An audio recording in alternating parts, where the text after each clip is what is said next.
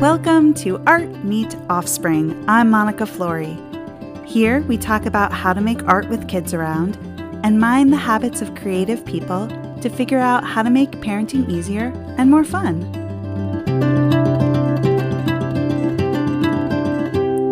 Today I'm in conversation with Jess Noel. Jessica Noel is a choreographer and dance theater maker who believes that children's theater can be edgy, moving, and impactful. She is the owner and director of Philly PAC, a Philadelphia theater and dance education center that recently celebrated their 10th season. Her work is heavily influenced by Annie B. Parson of Big Dance Theater, Pina Bausch, Bertolt Brecht, Peter Brook, and Blanka Zizka. Our outdoor conversation starts in a moment.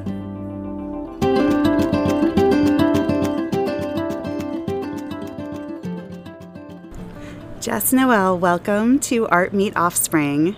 Hello, Mon. How are you? I'm good. How are you? Great. Thanks for having me. Thanks for being here. I'm so excited because we are vaxxed and we are doing this episode outside. Yeah! So if you hear the birds chirping and the traffic going by, it's legit. It's for real. It's really beautiful in your garden. I love it here. Thank you. I love having you here. First off, will you please tell us about the kind of art you make? I make a lot of theater with young people. I primarily work in theater and dance education. And sometimes I make theater with adults, but mainly I make theater with a lot of children and teenagers. And the type of theater that we make, I say we because I work with Monica Flory. The type of theater that we make at Philly PAC is very physical, so we make a lot of dance theater. Yes, I love the work we do. Okay, so please tell us what you would like us to know about your family. My husband, John, is a physics professor at Temple, and he's basically like Wayne Zelinsky and Belle's dad from Beauty and the Beast. He's like an inventor, and he's very brilliant, and he's a problem solver, and at any moment at our house, there's like wires and light bulbs and batteries and soldering iron like spread out on the dining room table. And then when people are coming and I know that they're coming, I make him put all of that away so no one ever sees it. That's John. And he's also a musician. He plays mandolin, guitar, bass, drums, congas, piano. He can play anything, and he's got like a really great ear for music, so that's been really helpful and awesome in the past. And then my son is 11, and he is also a musician. He plays piano, and he's also an inventor and a problem solver like my husband, and he's also a theater maker.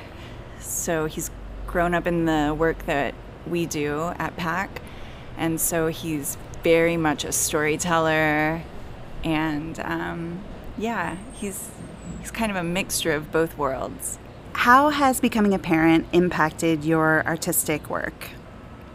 Before my kid was born, I was trying on the hat of actor and director. And after he was born, I realized that I just wanted to be home at night. And I know that a lot of people make it work. But for me, I wanted to be home at dinner, and I wanted to be home at bedtime. That was like really important to me. So starting PAC when my son was 11 months old was a way for me to work in the field that I love, but be home at night. Did you ever dream when your son was 11 months old that the company would grow to how it has grown? Was that sort of always a part of the picture? No, I had no idea. I mean, I used to wear him in a baby carrier, and I would be choreographing 35 kids with my baby strapped to me, and I just thought that we were this like little tiny troupe of young people making little projects. But then it's like as my son grew, the company grew, and he just grew with it. Because they're kind of the same age. Pac and my son are basically the same age. And so 10 years later, I have an 11-year-old, and the company is big. We are a lot of young people, and we're strong and confident in our storytelling and in our skills. And my son, in the same way, is big and strong and confident. So yeah, they're kind of the same. Pac and my son are the same. Twins. They're twins. Yeah, Twins. They're twins. I always said I have a son and a daughter. My daughter is super high maintenance, and she's a drama queen. And that's Pac. How do you feel that being an artist has shaped your parenting? Being an artist, you're in your head a lot. You're in the headspace, thinking and analyzing every single thing that happens during any given day. And so parenting as an artist, I have a tendency to overanalyze my choices. But it's also given me this really creative lens to look at parenting. So suddenly things that are maybe challenging to non-artists, to the artist becomes really beautiful and fun. So things like dress up, cooking with your kid, working on school projects and crafts, and all of that type of stuff is really fun if you're an artist. It's not overwhelming. It's fun. But yeah, artists can overanalyze and be really, really hard on themselves because they're in their head. So that's been a challenge, something that I'm really trying to work on, is just like stepping out of the hamster wheel and second guessing my parenting choices. And I would really like to step out of that and just be like really confident about my parenting. Work in progress. Jess, will you talk a little bit about the art that you make together with your husband and son? And with you, and with and with Kat. John very much had a hand in building out the space that we operate and we make work out of. So did Jason, Monica's husband. So people who visit Pac Garage Theater, they are visiting a family collaboration. My husband had so much to do with electrical, audio, lighting, and just like general, like the tech side of theater is a really a strength of John's. And Jason had so much to do with the configuration of the space, and Monica's dad had so much to do with the construction of the stage. Also, Jason had a lot to do with that. And then my son has grown up seeing this work that we do as a family, and he takes ownership over that work as well.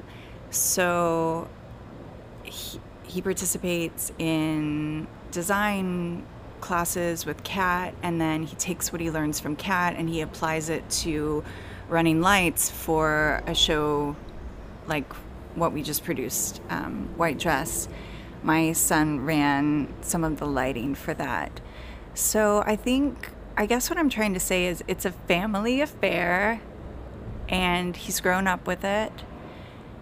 And I think PAC is as much his baby as it is my baby.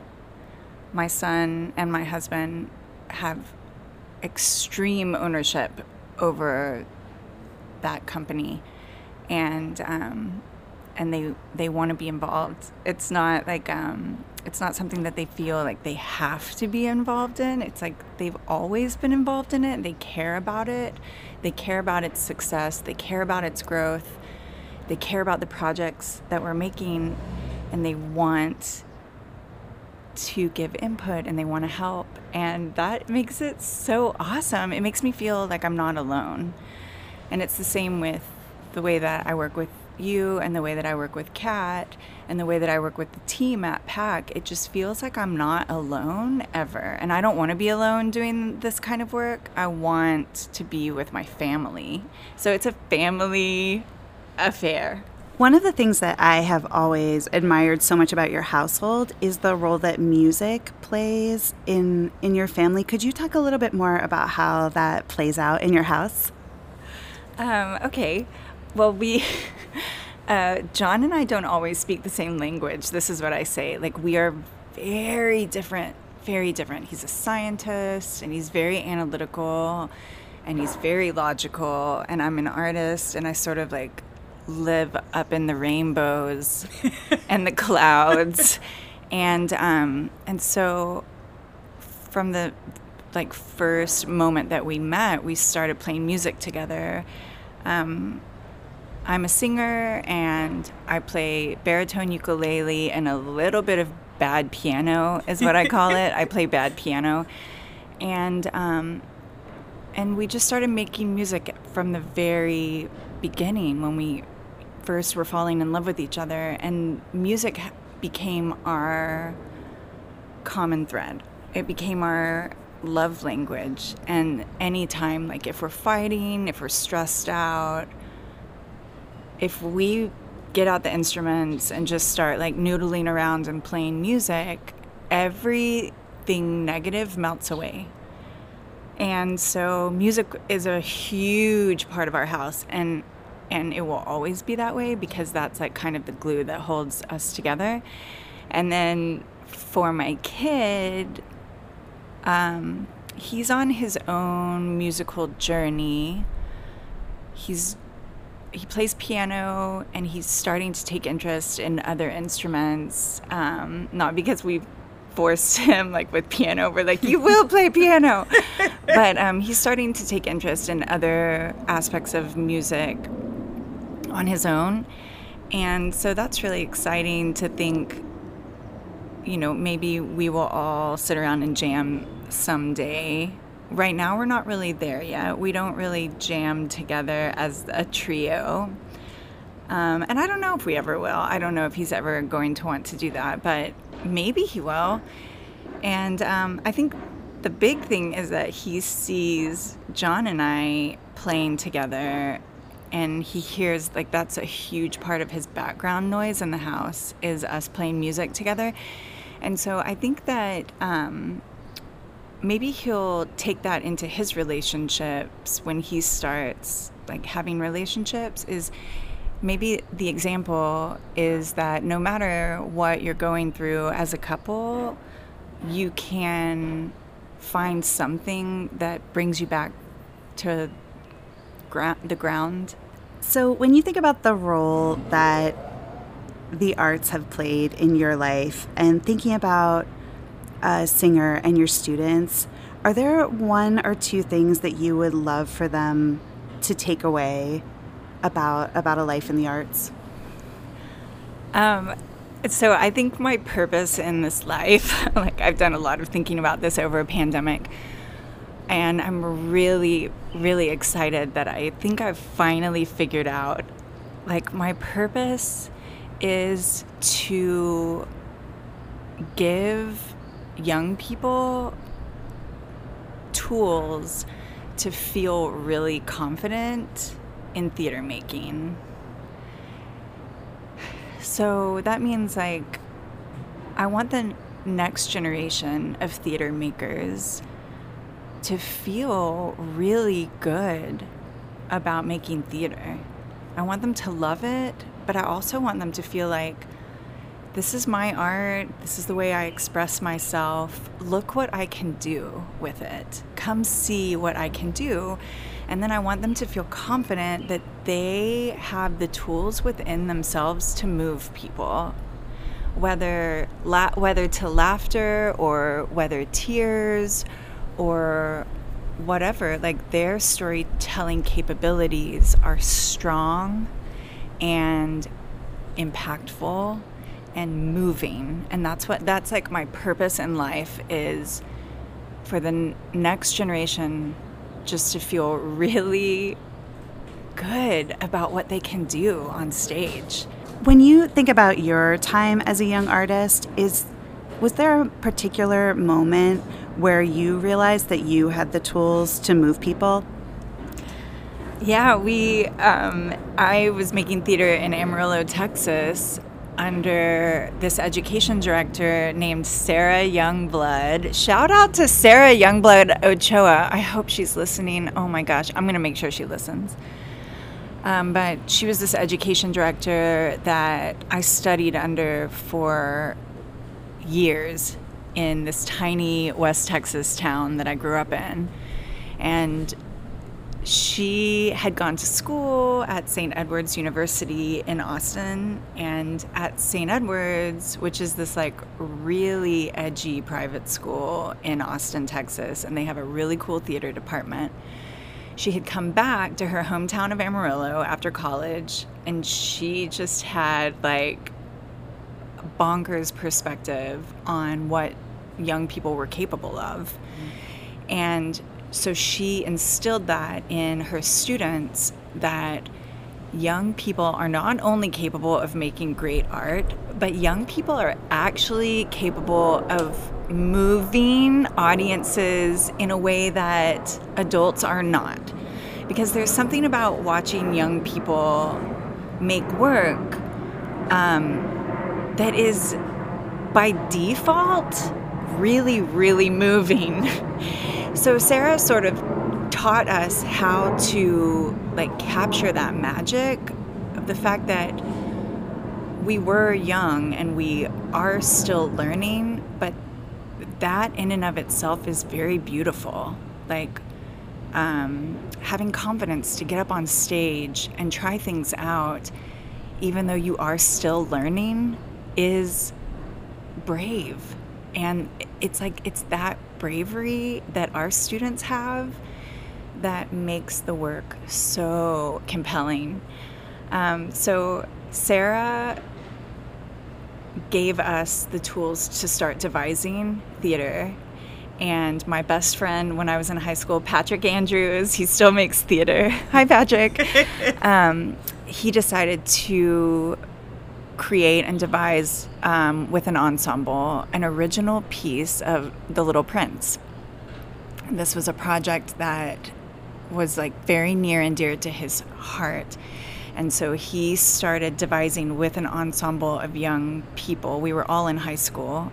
Patrick was probably 16 when he started directing this. And what Sarah did was she gave us room to make the work.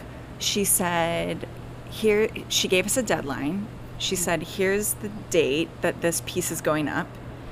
And then she just like went in her office and closed the door. And that was so huge for me. Like, I loved the way she directed, and I would have worked under her on any project. Mm-hmm. But it was the fact that she stepped away and gave a bunch of teenagers room to build our own piece that was like hugely influential on the work that I do today. We do today. As a working artist and business person who has been in it since your son was very young, how do you manage to make the space to get your work done? it got a lot easier when he went back to school. Or when he went to school. So it was really hard to find like the brain space when he was a toddler. And I ended up hiring a nanny to come in like an hour before I had to be with my students so that I could take an hour to prep before they got to me. And so that's what I did when he was little. But then when he went to school, everything changed because he was gone from 8 a.m. to 3 p.m. And so now I have this rhythm that works really well for me. I don't have to parent from 8 a.m. to 3 p.m. So I just live in this pack world, and I can think about it freely and dream about it and envision like the next project and what we're going to do with it. And then sometimes I don't think about pack at all when he's at school. Sometimes I just read books or play ukulele or pull weeds in the garden. But it's just a lot of brain space when he went to school.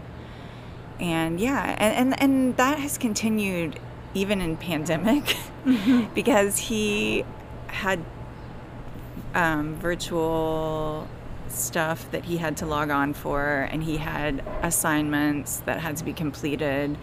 And so even though he was home, there was still a lot of brain space for me because he had his own work to do. So yeah, it's a good rhythm. So do you have any parenting hacks for us? Anything that then or now has made your life easier or more fun? Well, I don't know if this is good or bad. Okay. But I pay my kid to do a lot of stuff. So I'm a big... Please say more. I'm a big proponent for like a little bit of cash bribery. Okay, but let me expound. So if I want him involved in a project that we're producing and maybe he's reluctant, I give him a job to do and I pay him. So for example, like if you work Spotlight in this project, I'll give you $10 a show. And I think that's doing two things. First of all, it motivates my kid to hang out with me, even though it's like for financial gain. And then the second thing that it does is it shows him that theater is an industry and it is a job. And all of these jobs in the theater are things that people do for money. Like it's an occupation. So lighting designer, sound technician, house manager, like all of these jobs. He's worked all of those, by the way, and he's 11.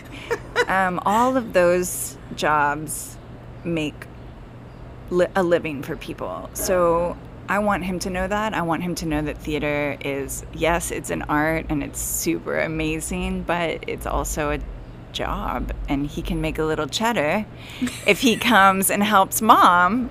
And that has been like a hack. That's been a hack for me because I want him around. I want to hang out with my kid. So I want to hang out with my kid. So I will pay him to hang out with me. Is that a good thing to say? Yes. Okay. Maybe there's like another hack that I could think of. No, that's it. That's all I got.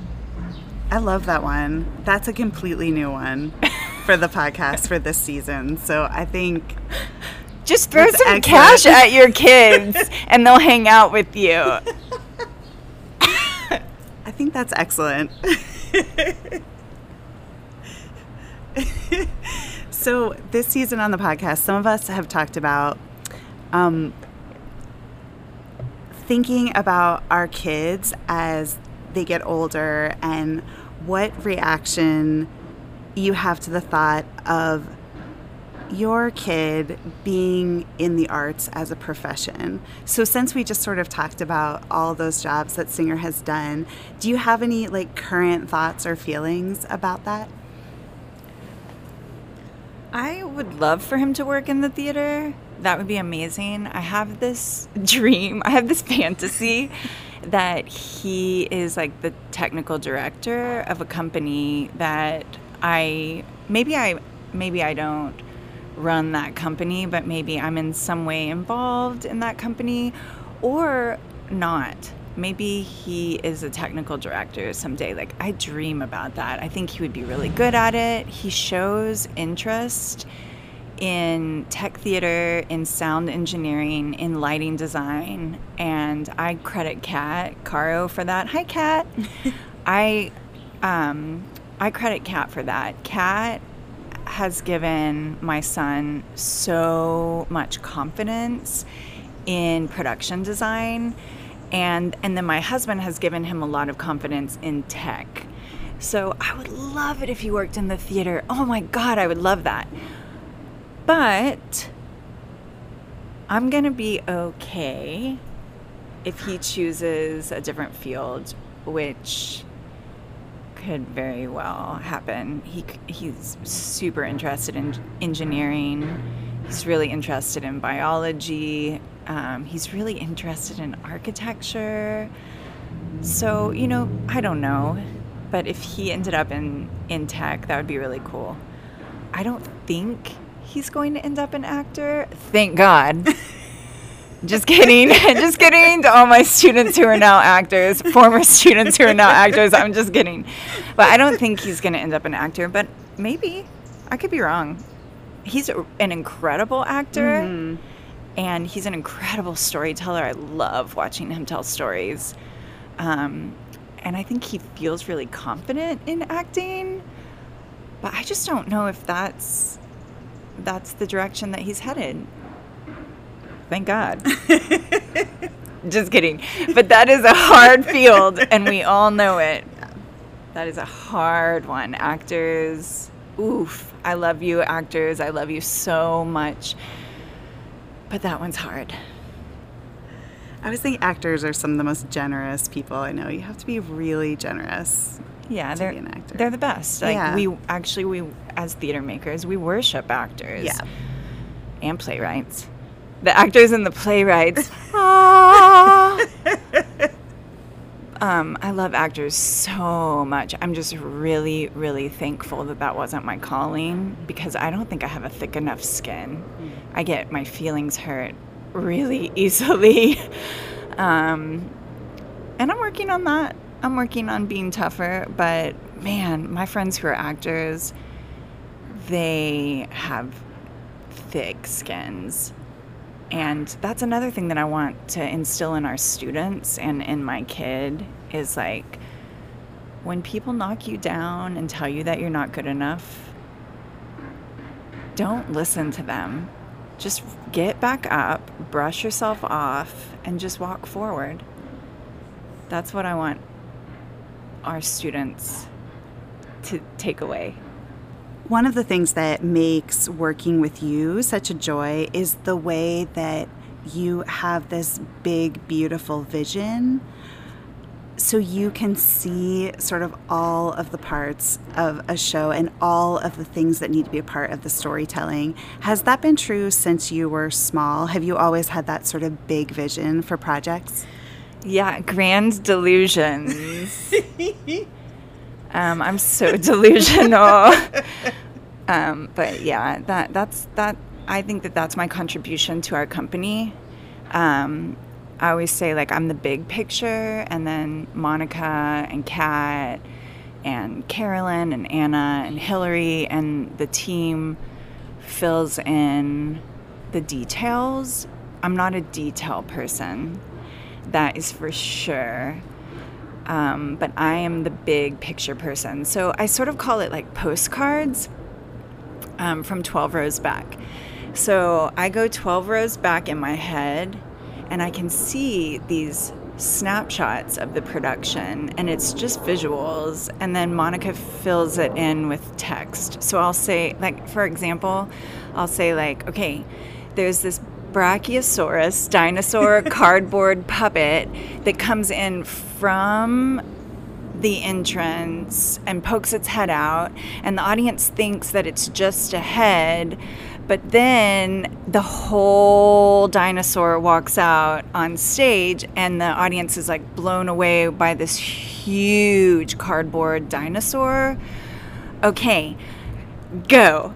And then, like, Monica figures out how that snapshot fits in the story, and then Kat figures out how to make a giant cardboard dinosaur.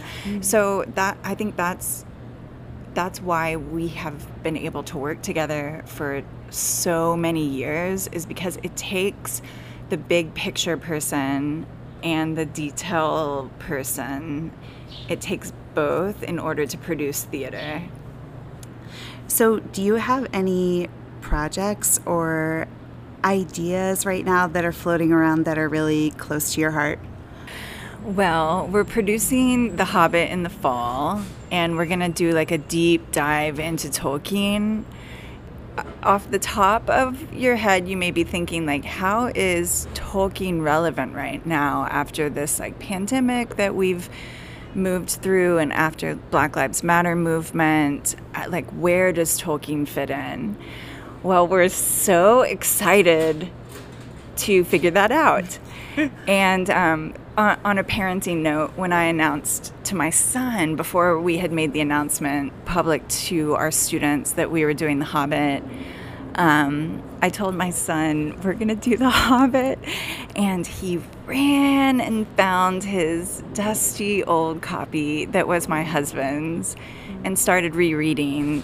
And he's like doing a deep dive Hobbit reread right now, and it is like so delicious. I love it so much to see my kid get so excited about the fall project that he's like rereading such a beautiful piece of literature that's like actually pretty hard to read if you're 11 years old, but he's just like diving in. That is really inspiring to me.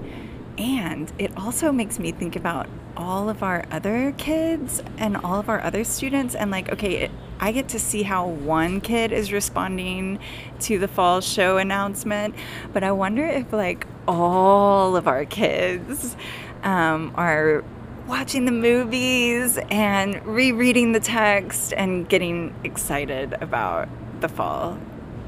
That is really exciting for me. Also, I'm excited about Fringe in September. Monica and I collaborating on something we don't know yet what we're doing. Pulling in Carolyn Breyer for Fringe. Shout out to Carolyn. Carolyn is a choreographer that we work with. Yeah, just good stuff happening in the future. Theater is back. It's going to be stronger than ever. It's going to be so beautiful. People are just going to freak out. We're freaking out. That's freaking out. We are freaking out. We are so happy that it's back. Do you have any sense of how you think theater is going to be different after this really devastating time? It's a time that's been so unusual and surely a marker in our lifetimes. Do you have a sense of how theater is going to change, or curiosity about how it will change? Well, I know, and I've said this to a lot of people, like the second that I set foot back in like a Broadway capacity theater, I'm going to be masking for a while, because that's just like a lot of people in an indoor space, and I'm going to mask. I'm vaccinated from COVID, but it's like after this whole experience, I realized, oh, wow, like that's where people get sick. And I've been curious if I, like, how long I'm going to do that. Because I know that it's a trauma response. I cannot not go into those spaces because it's like theater is my church, like it's my religion. So I'm not going to not go to church, but I'm going to mask. And even though I'm vaccinated, and I just don't know how long that feeling is going to last. One thing that I don't want to see right now is like theater about the pandemic. And I know that Jodi Picoult is writing a show about lockdown. And when I saw that, I think like American Theater Magazine put something out about that. When I saw that, I thought, in my initial gut reaction was like, no, because I do not want to see pandemic theater right now. But we have to process what we went through, and the way that I process things is going to shows. So eventually I'm going to need to see that show. Eventually I'm going to need to watch the films about what we went through. And like right now, it just seems like too soon. But I think that maybe sooner rather than later, I'm going to be interested in those pieces. I think so. Because, we got to process. Yeah. But I'm also going to be here for the comedies and the splashy, silly musicals, because that's what we need too. So, Jess, as we wrap up our time together today, I would love to hear your reaction to a quote. It's the same quote that Kat responded to in her interview, and I'm just so curious what you think of it. So, this is a Gina Frangello quote. "The point of art is to unsettle, to question, to disturb what is comfortable and safe, and that shouldn't be anyone's goal as a parent." So she was talking about the challenge of doing both, and I'm just curious how that quote lands for you. I mean, I disagree with that quote because I think that our kids should not be comfortable and coddled in this life. I think that to raise up a person who is empathetic and successful in society, they need to know truth. And the truth about life is that it hurts 50% of the time, and 50% of the time it's beautiful.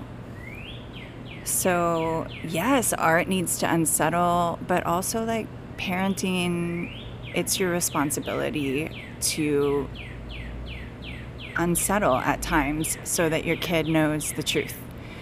And then after you unsettle, then you can settle and make them confident that everything's going to be okay. And that's life. Jess Noel, thank you so much for having this conversation today. Thanks, Mon. This was a lot of fun. I feel like the birds have been punctuating your I feel like the birds are the sound design, so I would like to also thank the birds. Thank you, birds. I love you, birds. We love you.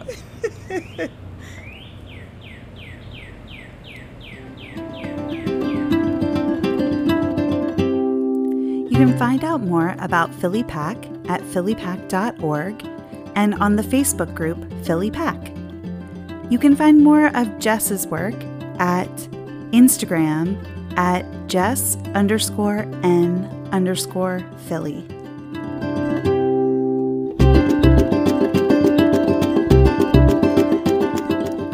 Special thanks for this episode go to Spencer Lutvak for technical support, Ann Doherty for naming the show, and to all of our guests this season, thank you for sharing your time and your insights. Our music is by Scott Gratton. Thank you all for tuning in to Season 1 of Art Meet Offspring, where parents get to make serious art, creatives get to be great parents, and everyone is both tired and loved. I'm Monica Flory, and I'll see you next time.